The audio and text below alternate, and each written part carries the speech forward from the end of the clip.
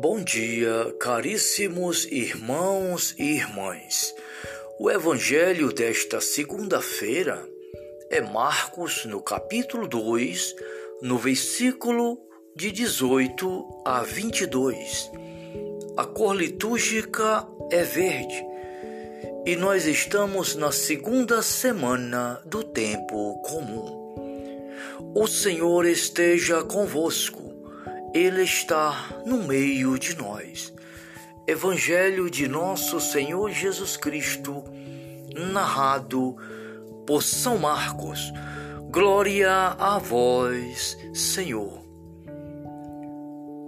Ora, os discípulos de João e os fariseus jejuavam.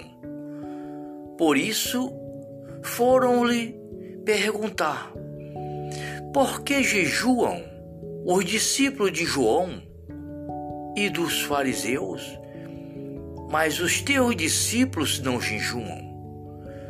Jesus respondeu-lhe: podem, porventura, jejuar os convidados das núpcias, enquanto está com eles o esposo? Enquanto tem consigo o esposo, não lhe é possível jejuar. Dias virão, porém, em que o esposo lhe será tirado, então jejuarão. Ninguém prega retalho de pano novo em roupa velha. Do contrário, o remindo arrancado do novo pedaço da veste usada, e torna-se pior o rasgão. E ninguém põe vinho novo em odre velho, e se fizer, o vinho os arrebentará, e se perderá juntamente com o odre. Mas para vinho novo, odre novo. Palavra da salvação. Glória a vós, Senhor.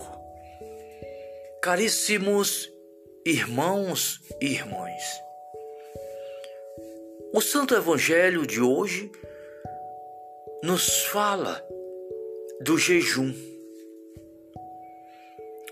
Os discípulos de João e os discípulos dos fariseus jejuavam. Então foram perguntar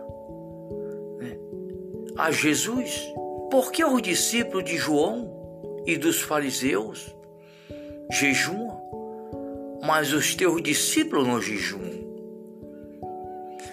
Então Jesus responde para aqueles homens: podem, porventura, jejuar os convidados das núpcias, enquanto está com eles o esposo?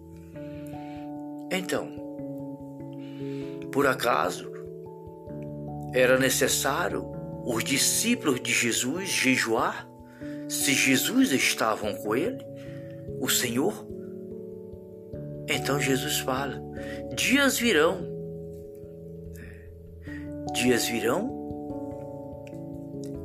porém, em que o esposo lhe será tirado, então jejuarão. Então, quando uma família, um vizinho, perde um ente querido, certamente naquele dia eles têm um dia de luto e quase não se alimentam porque está de luto, morreu alguém daquela família. Mas a família do vizinho ao lado, mesmo sendo vizinho, eles comem, eles bebem. Se tiver algum festejo, eles vão festejar. Por quê? Porque naquela família não faleceu ninguém. Mas dias virão também que um dia naquela família vai morrer alguém. Então, certamente, eles vão jejuar. Eles vão ficar sem comer. Então, Jesus fala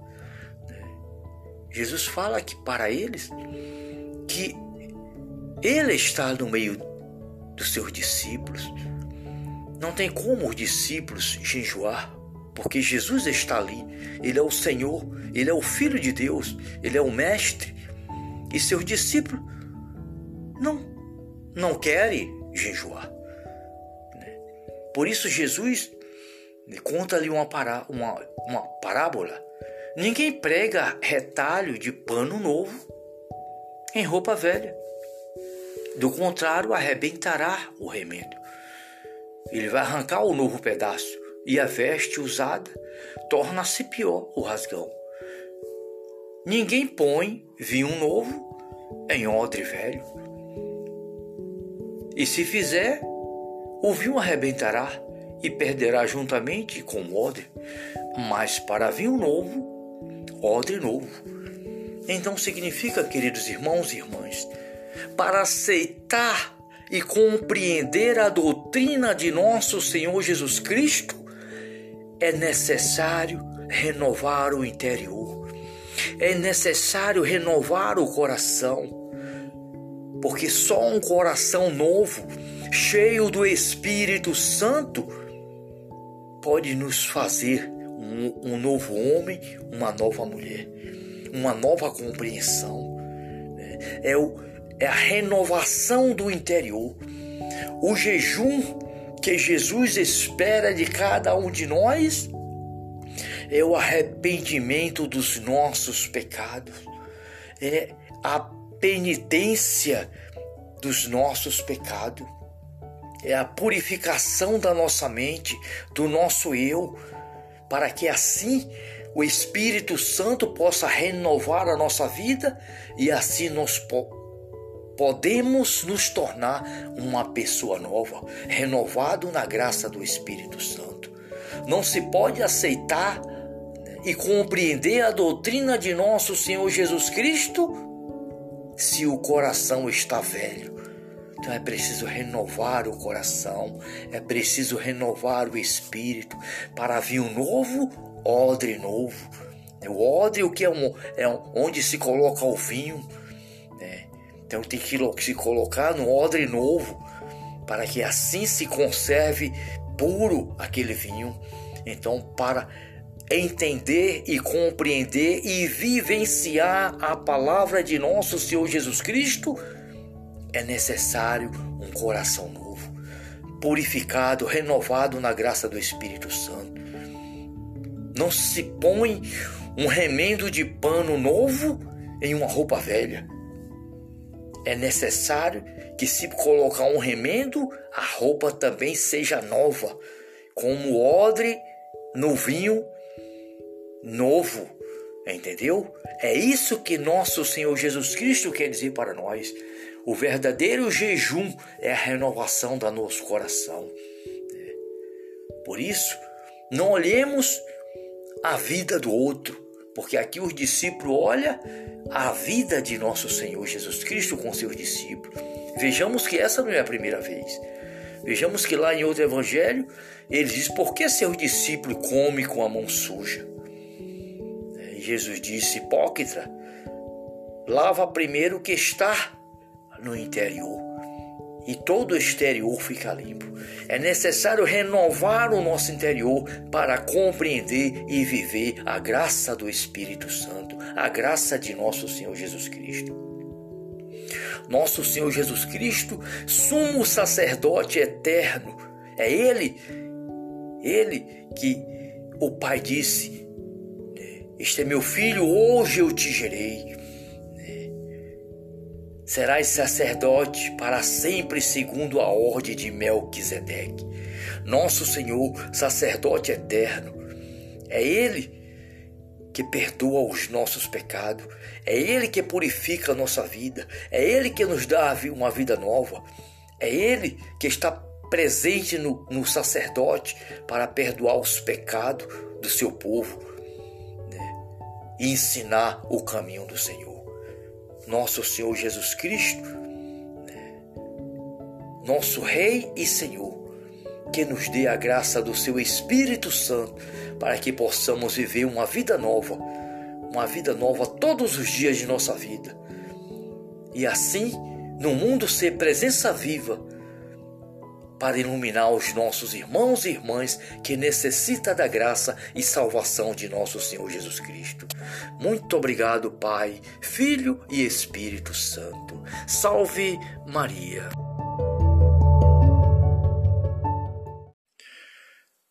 Boa noite, amados irmãos e irmãs.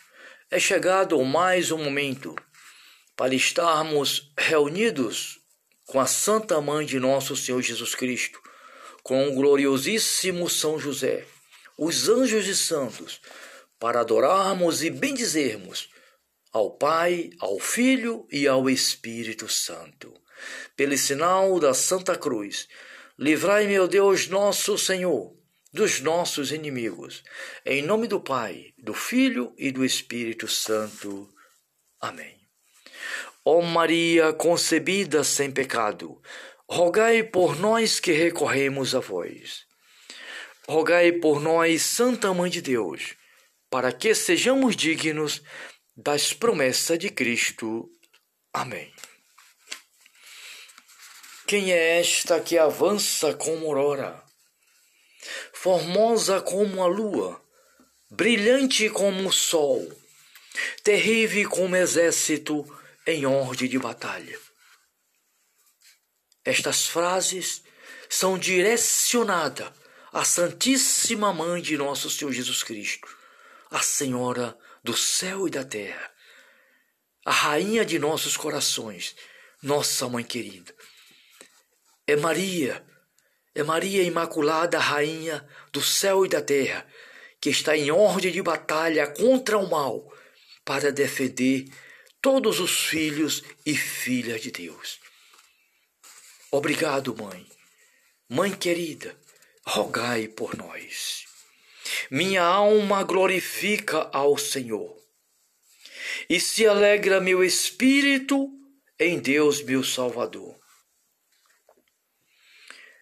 Pois ele viu a pequenez da sua serva.